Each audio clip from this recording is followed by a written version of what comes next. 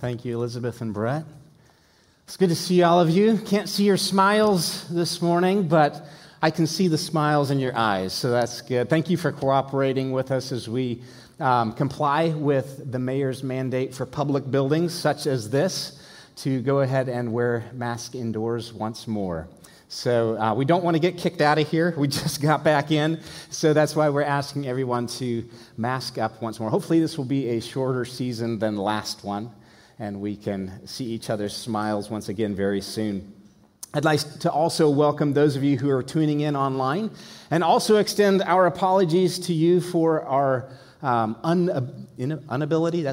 inability to live stream the past couple weeks, this week being no exception. We are still working through cutting red tape with Metro Nashville Public Schools to get internet access here for our system. And apart from internet, we can do nothing as it comes to live streaming, which is a good segue into our sermon this morning from John chapter 15, where Jesus says to his disciples, "Apart from me, you can do nothing." Well, we've been working our way through the Gospel of John this year, and we've come to chapter 15 now. This is in the middle of a section of teaching by Jesus that's known as the Upper Room Discourse. It's a long, very intimate, very personal section of teaching while Jesus is alone with his disciples for the Passover meal and then on into the evening. That flows from chapter 13 all the way through chapter 17 of John. And in this Upper Room Discourse contains the last words of Jesus to his disciples. And last words are important words. They're very carefully chosen words. We saw in chapter 14 how Jesus began to comfort his disciples after he told them, "Hey guys, I'm leaving you." And they begin freaking out a little bit. And he says at the beginning of chapter 14, "Do not let your hearts be troubled." Here's why. And we went through the past 2 weeks, all the reasons why they shouldn't be troubled. It's going to be okay. It's going to be okay. It's going to be okay. Well, we come here to chapter 15. They've finished the Passover meal. Jesus said everything's going to be okay. And at the end of chapter 14, we read that Jesus said to them, "Rise, let us go from here." Now, we don't know exactly where the disciples and Jesus went as they left the upper room. But we do know that they eventually made their way through the city, outside the city walls, down the Kidron Valley to the east, across it, and to the Garden of Gethsemane at the base of the Mount of Olives. Because that's where we'll find them at the beginning of chapter 18 in the Garden of Gethsemane. So it's not a stretch of the imagination to picture that Jesus, with his disciples, may have, on his way to the garden, may have passed by a vineyard. It was spring. Remember, this is Passover time. It's spring. And so the vine dressers had probably been busy that day pruning the branches, cutting out the dead branches, piling the dead branches in a pile. Perhaps there's even a smoldering fire, embers from a fire where the vine dressers had burned the dead branches from earlier that day. And as Jesus passes by the vineyard, he, like a master teacher, takes in his context and begins to teach his disciples. From the familiar to the unfamiliar, like a parable. And there's an analogy here we're going to look at about a vine and branches and fruit. Would you stand with me as we read together from John chapter 15, beginning in verse 1. "I am the true vine, and my Father is the vine dresser. Every branch in me that does not bear fruit, he takes away. And every branch that does bear fruit, he prunes, that it may bear more fruit. Already you are clean because of the word I have spoken to you. Abide in me, and I in you. As the branch cannot bear fruit by itself unless it abides in the vine, neither can you unless you abide in me. I am the vine. You are the branches. Whoever abides in me and I in him, he it is that bears much fruit, for apart from me, you can do nothing. If anyone does not abide in me, he is thrown away like a branch and withers. And the branches are gathered, thrown into the fire, and burned. If you abide in me and my words abide in you, ask whatever you wish, and it will be done for you. By this my Father is glorified, that you bear much fruit, and so prove to be my disciples. As the Father has loved me, so have I loved you. Abide in my love. If you keep my commandments, you will abide in my love, just as I have kept my Father's commandments and abide in his love. These things I have spoken to you, that my joy may be in you, and that your joy may be full. This is my commandment, that you love one another as I have loved you. Greater love has no one than this, that someone lay down his life for his friends. You are my friends, if you do what I command you. No longer do I call you servants, for a servant does not know what his master is doing, but I've called you friends, for all I have heard from my Father I have made known to you.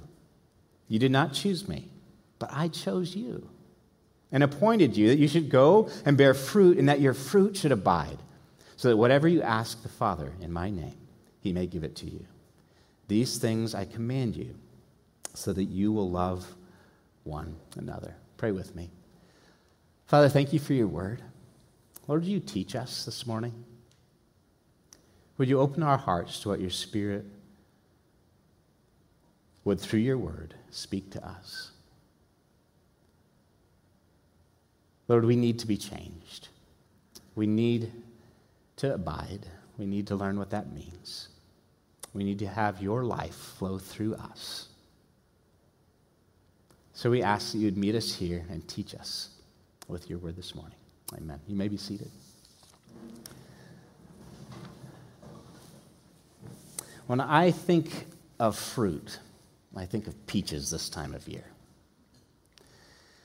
Now, I didn't always like peaches. I think something about the fuzz on them when I was a kid, the texture kind of weirded me out a little bit. But now that my palate is a little bit more refined, I love a good peach. These things are refreshing, they're sweet, they bring joy to my life, they're awesome in a milkshake, peach milkshake. How many like peach milkshakes? Okay. You are blessed. Those of you who don't, I'm sorry, you're missing out. But I have something to confess to you this morning. These are fake. Good catch. These are fake. Now, I know that's probably a little bit of a disappointment if you were expecting the real thing, but these just don't have any taste. You try to bite into them, nothing. They have the appearance of being attractive. They have the appearance of the real thing, but they're not. They're fake. However, I did stop by the Nashville Peach Truck yesterday morning over by the Franklin Farmers Market, and these are the real deal. These have a good aroma. They're sweet. They're refreshing. They bring joy to life if you were to bite into them. But these are a major disappointment, especially if you were expecting the real thing. The same goes for people. Some people that are like this bag of peaches. You get close to them and they're the real thing. They're sweet. They're kind. A peach can't be kind, but just go with me on the analogy here, okay? They bring refreshment to those around them. They bring joy to the lives of those around them. Others are like this. When you get close, you realize, that's not the real thing. That's a disappointment. As Christians, we're called to be the real thing. We're called to be fruitful and not fake. We're called to bring joy and refreshment into the lives of those around us. We're not meant to be dead branches with duct-taped fake fruit on them. Well, what's the difference? How can we make sure that we're being fruitful, bearing true fruit, and not just being fake? Jesus is going to tell us in our passage this morning. So if you're taking notes, There's three things we'll be looking at this morning, three buckets that we'll be putting our thoughts into, okay? Here's the outline. First of all, an analogy to understand. Secondly, a reality to feel. And thirdly, a dependency to live out. Say that out loud with me. First of all, an analogy to understand, a reality to feel, a dependency to live out. Let's jump right into the analogy that Jesus gives, beginning with verse 1.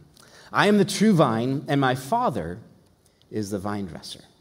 I am the true vine, my Father is the vine dresser. Now, when Jesus starts out with that first phrase, I am the true vine, it's easy to skip off of that and go right on to the next one, but we have to pause there because that little phrase is jam-packed full of immense meaning. First of all, this is the seventh time in the Gospel of John that Jesus uses the Old Testament name for God, I am, that I am. Remember the burning bush scene? I am that I am.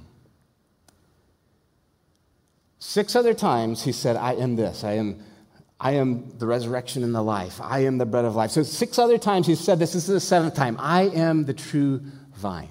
By using ego eimi, the divine name of God in the Old Testament, this is a clear claim, the seventh clear claim to deity. So that's the first significant thing about this little phrase, I am the true vine. The second thing we need to know here is that throughout the Old Testament, the imagery of a vine is used symbolically to depict God's people, the nation of Israel.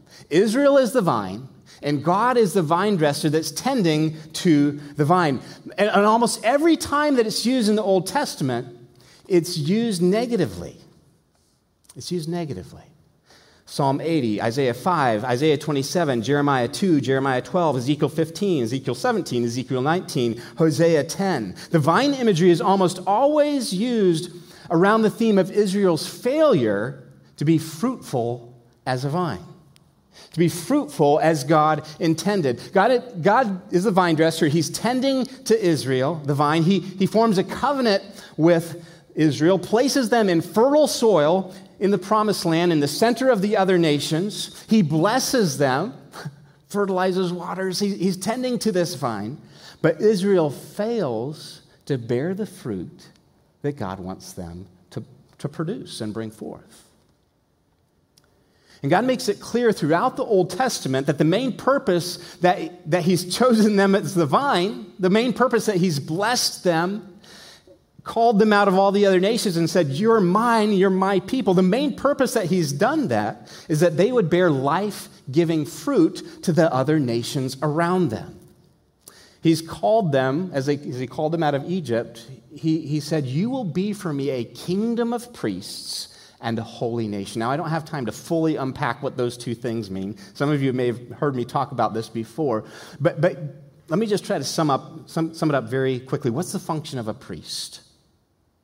It's to be a mediator between God and man. If they're to be a kingdom of priests, what are they to be?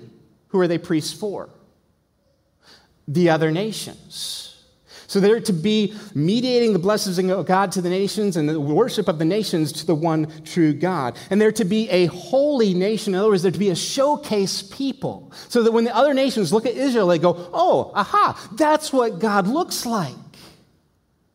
That's what God looks like. We've been worshiping these idols, and they're not working out very much for us. And so you must worship the real deal, because look at the fruit in your lives. Can we know your God too? And the vine bears fruit of multiplication. That's the whole idea of this imagery of the vine. That's the whole reason why God chose Israel as his special people, his chosen nation. They were to go and bear fruit. But did Israel bear the fruit of obedience that God wanted? No.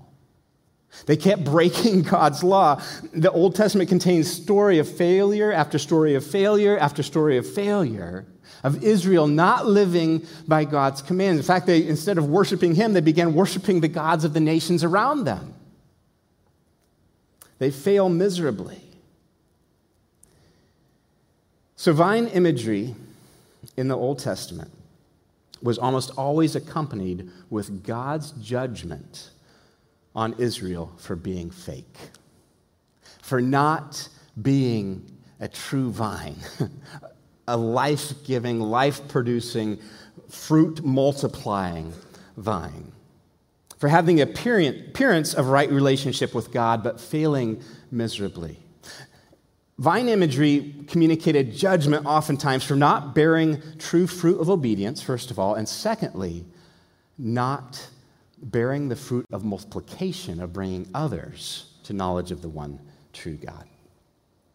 The nations were meant to know God through Israel, through the fruit. And the nations would be the fruit of multiplication as knowledge of God extended and reproduced. But it just didn't happen.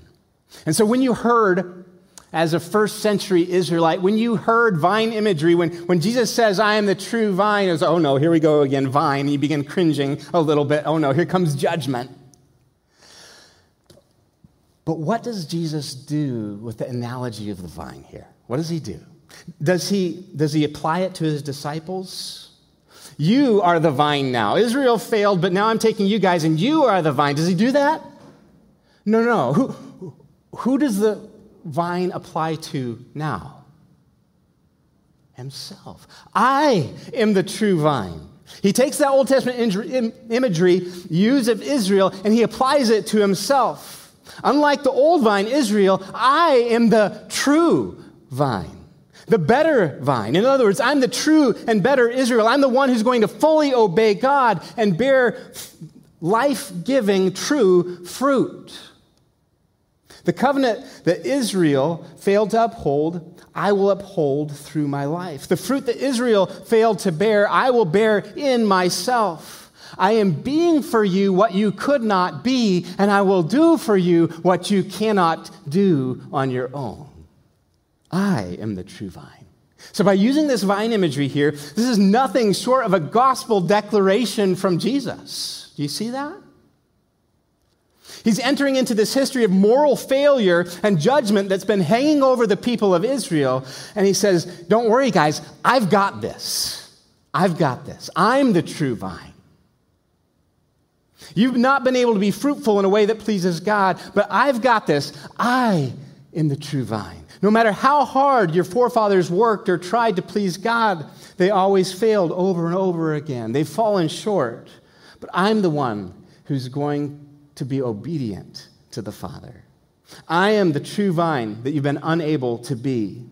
And secondly, the type of fruitfulness that you've been unable to produce on your own, well, I now am going to make that possible for you as the vine. If you simply believe my words, believe in me, and connect to me, my fruit is going to come forth in your life. So here's the first part of the analogy we need to understand. Jesus is the true vine. He is for us what we cannot be and does for us what we cannot do. He's the one who lived the perfect life to please the Father. And he's the one that will bear fruit through his followers, the branches, which we'll get to in a second. This is why he tells his disciples when he calls them, follow me and I will make you fishers of men. Not follow me and you might become fishers of men if you work hard enough. No, I will make you fishers of men. This is also why in Acts, when he's about to send out the 12 and commissioning them to the world, says, wait here for the Holy Spirit, and you will be my witnesses. When the power of the Spirit comes on you, you will be my witnesses in Jerusalem, Judea, and the uttermost parts of it. You will receive power, not you will muster it up on your own. There's a big difference. You'll receive power when the Holy Spirit comes on you. And then you'll go bear fruit, my fruit. You'll be my witnesses. Jesus is the true vine who is for us what we cannot be, obedient and pleasing to God, and does for us what we cannot do, bear the fruit of multiplication by making more multiplying disciples of Jesus. You get the imagery? All right, well, let's read on in the text. I am the true vine. My Father is the vine dresser. Verse 2, every branch that in me that does not bear fruit, he takes away. And every branch that does bear fruit, he prunes, that it may bear more fruit. And so this is the second part of the analogy. We talked about the vine, and here's the second part. God the Father is the vine dresser. God the Father is the vine dresser, and he tends to the branches that are on the vine. He's the one who examines the branches on the vine. He removes the dead branches, and he prunes the live branches so that they become more fruitful. Now, I have some knockout rose bushes in my backyard. Anybody know what those are? They're beautiful in the spring. And so every spring, usually around February or March, I'll go out to them, and I'll take my pruning shears, and I'll go up to them, and I will ruthlessly start cutting away at them. You know, I'll break off the dead branches and pile those up, sometimes even burn those in my fire pit in the backyard. But then I'll look at the live branches, and I'll go, you know, that needs to be cut right here. Now, there's one year where I didn't do my pruning. You know what happened that year? Not many roses. But when I do my pruning, guess what happens? A lot of fruit of a rose bush springs forth in these beautiful flowers. Now, we'll come back to this in a little bit. But for now, let's look at the third aspect of this analogy. Every branch in me that does not bear fruit, he takes away. Skip down to verse 6. If anyone does not abide in me, he is thrown away like a branch and withers, and the branches are gathered, thrown into fire, and burned. So here's the third part of this analogy. Unbelievers are fruitless branches. Unbelievers are fruitless branches. They're disconnected from Jesus and face judgment. They're disconnected from Jesus and face judgment. We can assume from this analogy that there are many people, some of whom might even claim to be Christians, who might call themselves Christians, who aren't the real deal. Their lives are like dead branches with fake fruit duct taped onto them. They look good from a distance, but when you get close, no, that's not the real thing. That's not the real thing. Where in this immediate context in John do we see an example of this? Anyone know? What's his name? One of the 12 disciples, actually. Judas. In a way, he was connected to Jesus, wasn't he? He had followed him for 3 years. He'd even gone out on those little first century mission trips that Jesus sent his disciples on. He went out and did ministry along with the other 11 disciples. But it becomes evident that Judas didn't really receive the words of Jesus. He really didn't take in the words of Jesus and put his faith in Jesus. He didn't really believe that Jesus was who he said he was, because if he had, his actions would have been much different.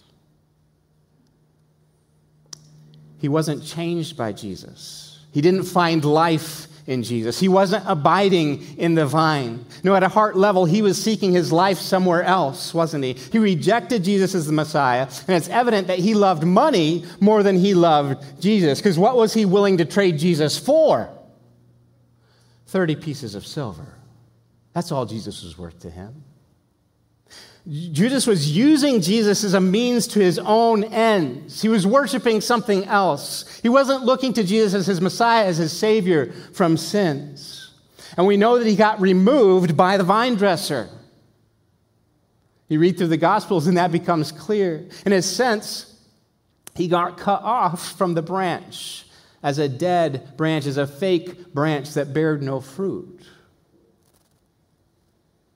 And I'm not going to candy coat this because Jesus doesn't. Judas faced and continues to face eternal fiery judgment apart from the vine, the true vine. It's heartbreaking, but it's true. Jesus was very explicit about hell and judgment for those who did not put their faith in him as the way, the truth, and the life. As God's self-revelation, God the Father's revelation of himself. God in the flesh. There is judgment apart from the vine. This is the fate of all non-believers, unbelievers who reject Jesus. But even though there are dead branches, there are other branches in this analogy, and I'm thankful for that. Other branches that are truly connected to the vine, abiding in the vine, drawing life from the vine. Look at verse 4. Abide in me and I in you. As the branch cannot bear fruit by itself unless it abides in the vine, neither can you unless you abide in me. I am the vine.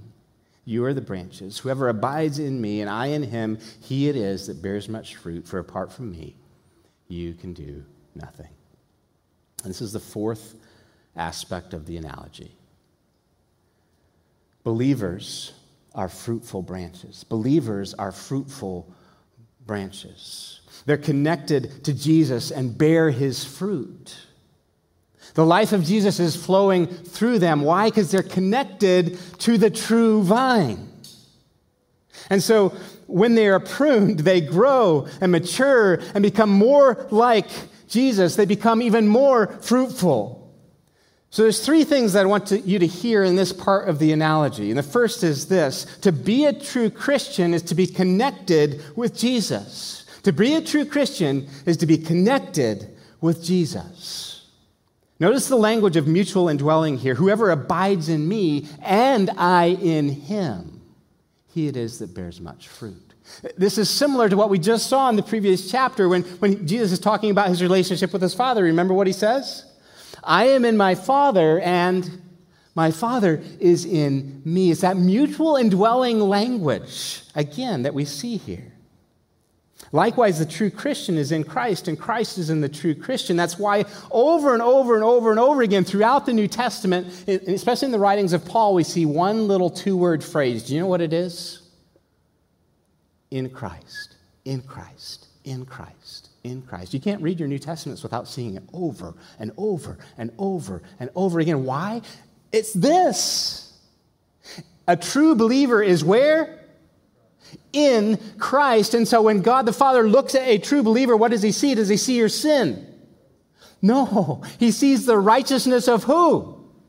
His Son that lived the perfect life, who is for us what we could not be and does for us what we cannot do on our own. The true vine. That's what he sees. He sees Christ's righteousness, not our sin. And he smiles.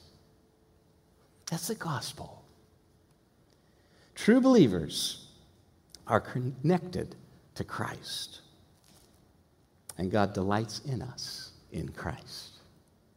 So to be a true Christian is to be connected to Christ. Second thing I want you to pull from this part of the analogy is this. To be a true Christian is to bear the fruit of Christ. There's no such thing as a fruitless believer. There's no such thing as a fruitless believer.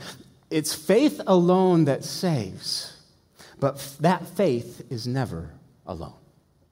It's faith alone that saves, but that faith is never alone. If you are truly connected to Jesus, his life will flow into you and will flow through you. His Spirit will indwell you and bear fruit. And the fruit of the Spirit is love, joy, peace, patience, kindness, goodness, gentleness, faithfulness, and self-control. Singular fruit, not fruits plural. They all come as a package, and they grow incrementally in the life of a true believer. Because you can't have patience without love, right? They come together. It's the fruit of the Spirit. And others will see that you're different as the fruit of the Spirit grows in your life, and they'll see that fruit. They'll see the real thing. They'll smell the aroma. They'll be attracted to you. And what is God going to do in and through your life? He's going to multiply his life into the life of others. His life that's flowing through you will multiply and spill over into the life of others as you make disciples. As the knowledge of God is extended to those who don't yet know him, who are looking for love in all the wrong places, they'll look at you and go, aha, you're different. What's different about you? And by God's grace, not our arguments or clever theology, by God's grace, you will have the opportunity to be used of God to bear fruit and multiply your life, or the life of God, into the lives of others as more disciples are made. as God draws more people to himself through his people. You know, he could choose to write the gospel in the sky, but he doesn't do that. He could choose to make a cloud formation and repent. Jesus is real. Believe in me. You know, he could do that. You know, oh, okay. No, but who does he choose? How has he chosen to make himself known in the world today? Us. The branches that are bearing his fruit as we abide in connection with Jesus. So to be a true Christian is to be connected to Christ. To be a true Christian is to bear the fruit of Christ. Thirdly, true Christians can expect to be pruned. Now, I wish I could say this differently. I wish I could say true Christians can expect to be blessed. Okay? Well, we can, but that blessing is actually pruning, which blows a few categories because we often don't think of pruning as being blessed. We often don't think of pain as being blessed. But that's the biblical framework for it. To follow Jesus is not to have your life magically go well. It did not go well for Jesus, so we can expect that it won't go well for us. In fact, the opposite of an easy, comfortable life is a better sign of a true believer. Why?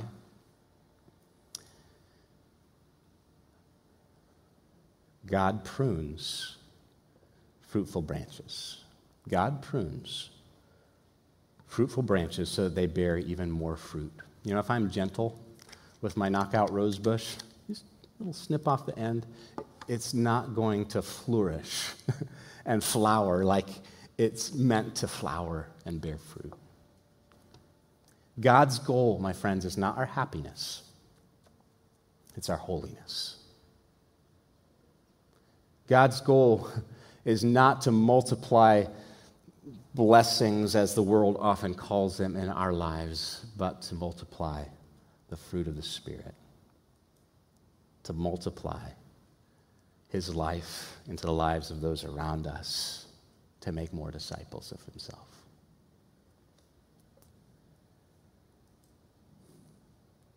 And God knows that apart from pain, apart from suffering, you and I will never share in the sufferings of Christ. We won't have that fellowship with Christ.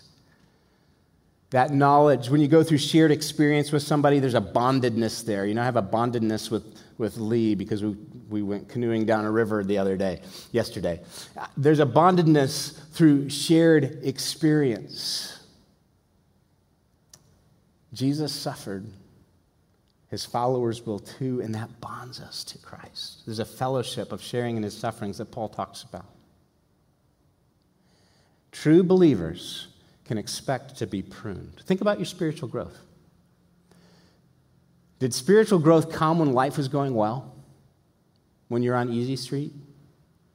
It never has for me. In fact, the times that I've grown most in my spiritual walk were times when life was not going well. I think of a season just 7 years ago when I was a very comfortable ministry that I loved, a job that I was really finding a lot of life in, and felt the need to uproot my family and move and come here to Tennessee, and it did not go as I had expected. And I spiraled into a depression. And yet God met me there in a dark spot, in a very painful part of my life.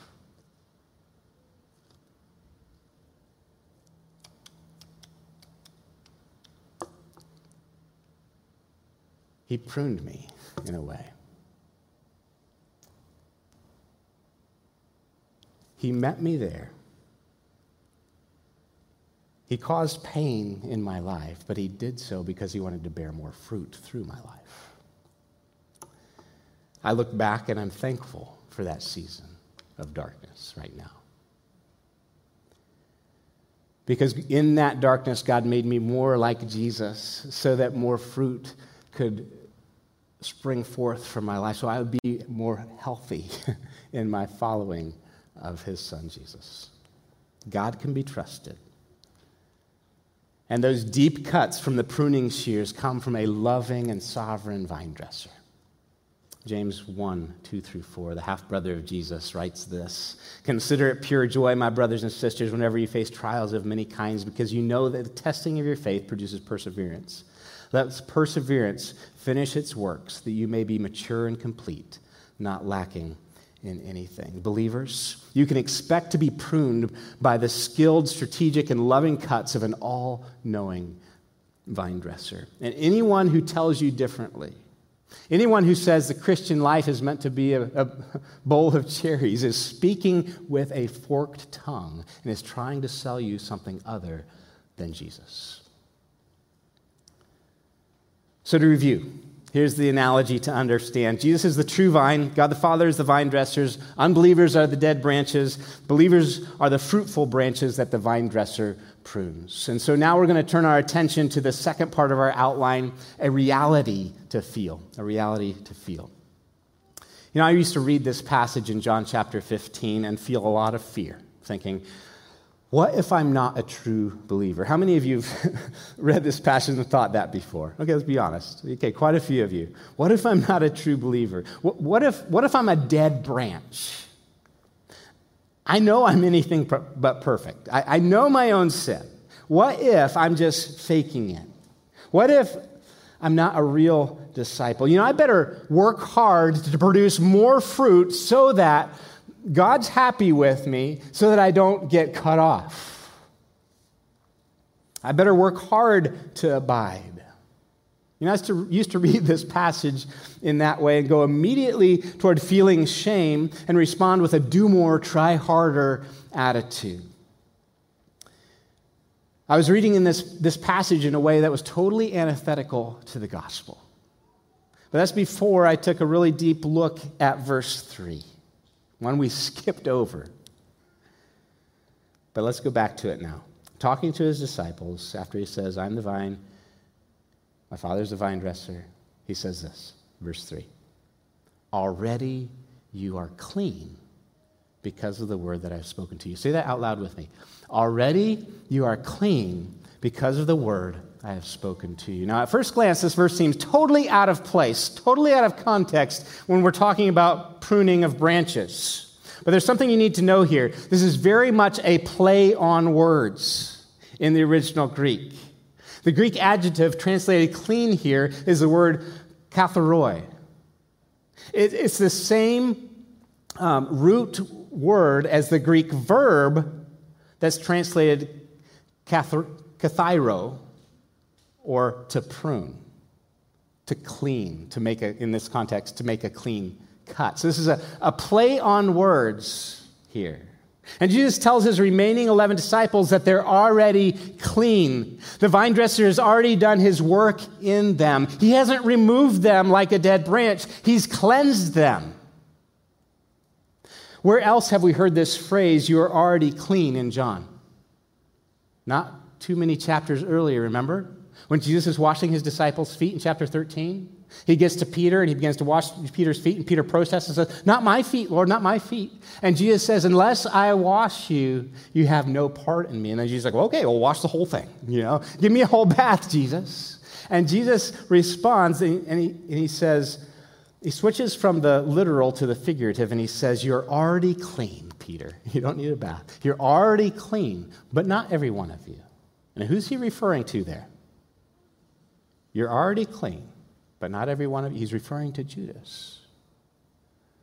You're already clean. You're already righteous and accepted in God's sight. Why? Because you believe. Because you believe. Unlike Judas, you've put your faith in me, Peter. You've received the word that I've spoken to you. You're now connected to me, the true vine, and my righteousness is now yours. You're already clean in God's sight. And the sacrifice that I'm going to make on your behalf tomorrow is going to seal the deal. And yes, Peter, you're going to screw up. Yes, Peter, you're going to deny me 3 times. Yes, Peter, you're not perfect by any means, but you're mine. You're already clean. You're my sheep. No one can pluck you out of my hand. The Father who's greater than me holds you as well, and nobody can pluck you out of my Father's hand. You're mine because you believe, not because you're perfect. For God so loved the world that he gave his only Son, that whoever believes in him should not perish, but have eternal life. For God did not send his Son into the world to condemn the world, but in order that the world might be saved through him. Whoever believes in him is not condemned, but whoever does not believe is condemned already, because he has not believed in the name of the only Son of God. That's the difference between Judas and Peter. Belief. And so that's why Paul can say in Romans 8:1, there is therefore now no condemnation for those who are in Christ. See how this works together?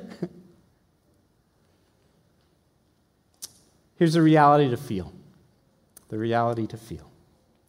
Say this out loud with me. As a believer, you're already loved, already accepted, already clean.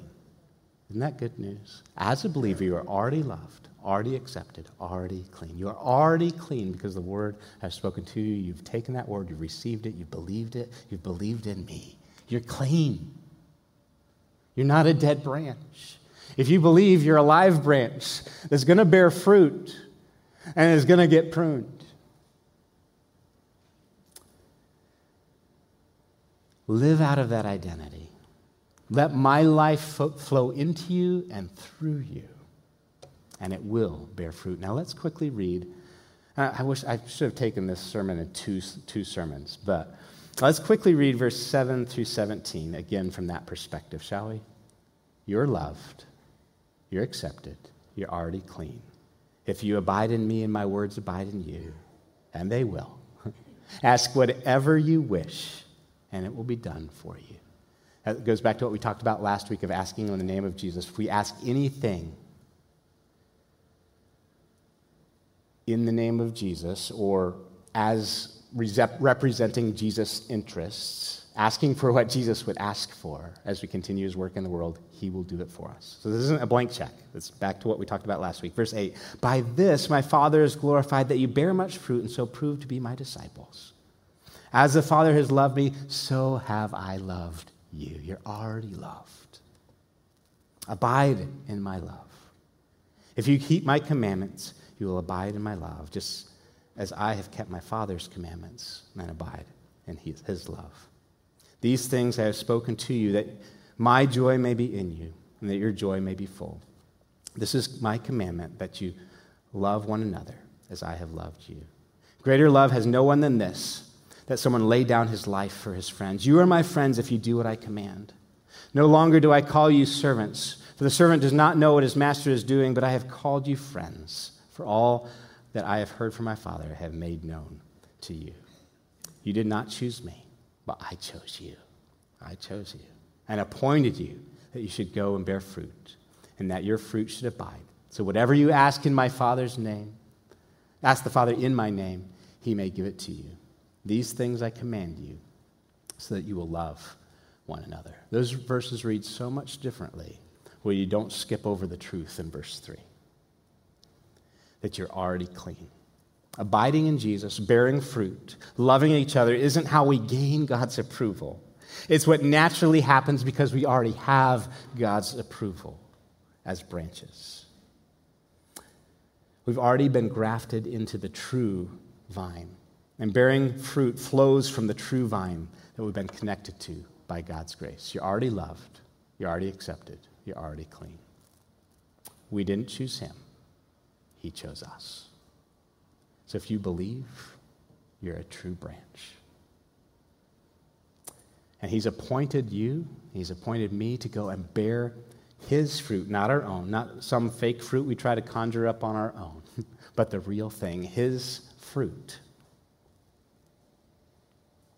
There's so much that I'd love to unpack this morning, that our time is short and I need to land the plane. We've looked at the analogy to understand the reality to feel. Now it's quickly covered the dependency to live out. There's one word that appears 11 times in this passage. Did you catch it? If you're a good student of the Bible and you see something repeated, you know, oh, that's important. 11 times one word appears. You know what it is? Abide, abide, abide, abide, abide, abide, abide, abide, abide, abide, abide. Any guesses as to what Jesus is asking us as branches to do? Abide. This is the dependency to live out. Abide. In other words, it's more about being with him than it is about doing things for him. When Jesus called his 12 disciples, Mark 3:14 puts it this way, he chose 12 to be with him and to be sent out by him. He put the priority on being with him before he said to go and bear fruit, before he sent them out to multiply. Be with me. Be connected to me. And this hit me right between the eyes this week as I prepared this message. With more leadership falling on me here at church in the wake of Phil's departure, I've been feeling a lot of pressure to perform, to keep ministry going, to get stuff done. And Jesus reminded me this week, Mark, cool your jets. Don't get so uptight about doing, just be. Just be with me. Sure, you can go conjure up a bowl of fake fruit on your own, but that's not what I'm asking you to do with my church. And by the way, it's my church, not yours. I'm asking you to abide, to be with me. After all, it's my fruit, not yours. Apart from me, you can do nothing. Stay connected. Abide. Let me worry about the fruit. And if you're a follower of Jesus, that's all that Jesus is asking you to do as well. Abide. Be with him. Actively depend on him. How? It's not complicated. He's left us his word. He's asked us to pray. He's asked us to gather in the fellowship of his fellow believers. Probably the best analogy of abiding that I can give you this morning is this. Your cell phone. If you were to misplace it, you'd probably panic a little bit, right? You'd freak out. Where's my phone? Where's my phone? Why? Because it's always with you. You're actively dependent on it, aren't you? You're constantly connected to it, and if you're like me, you'd be a little lost without it. Sometimes the first thing you reach for when you wake up, the last thing you look at when you go to bed. And I know this question is convicting, but what would it look like for you to reach for Jesus this week as often as you reach for this? To reach for Jesus this week as often as you reach for your cell phone. What would it look like for you to abide in Jesus more than your news feed? To abide in Jesus more than your social media feed? To abide in Jesus than feed on whatever it is that you look up when you pick this up? My friends, we are called to be fruitful, not fake. And we can't bear the fruit of Christ without connection to Christ, through his word, through prayer, through the fellowship of fellow believers. I am the vine, you are the branches. Whoever abides in me and I in him, he it is that bears much fruit. For apart from me, you can do nothing. Let's pray. Father, thank you for your word. Lord, we ask that you would help us to believe it, help us to really be convinced of the fact that apart from you, we cannot do anything. We are so oftentimes self-sufficient in the way we approach life, even the way we approach ministry. The Lord, teach us that we cannot do anything apart from the true vine. Help us to stop trying to be the vine and simply be the branches connected to the true vine, letting his life flow in us and through us. And may we bear fruit of that connection. Your fruit. The fruit of obedience. The fruit of the Spirit that grows incrementally in our lives so that others are attracted to you through us. We pray. Amen.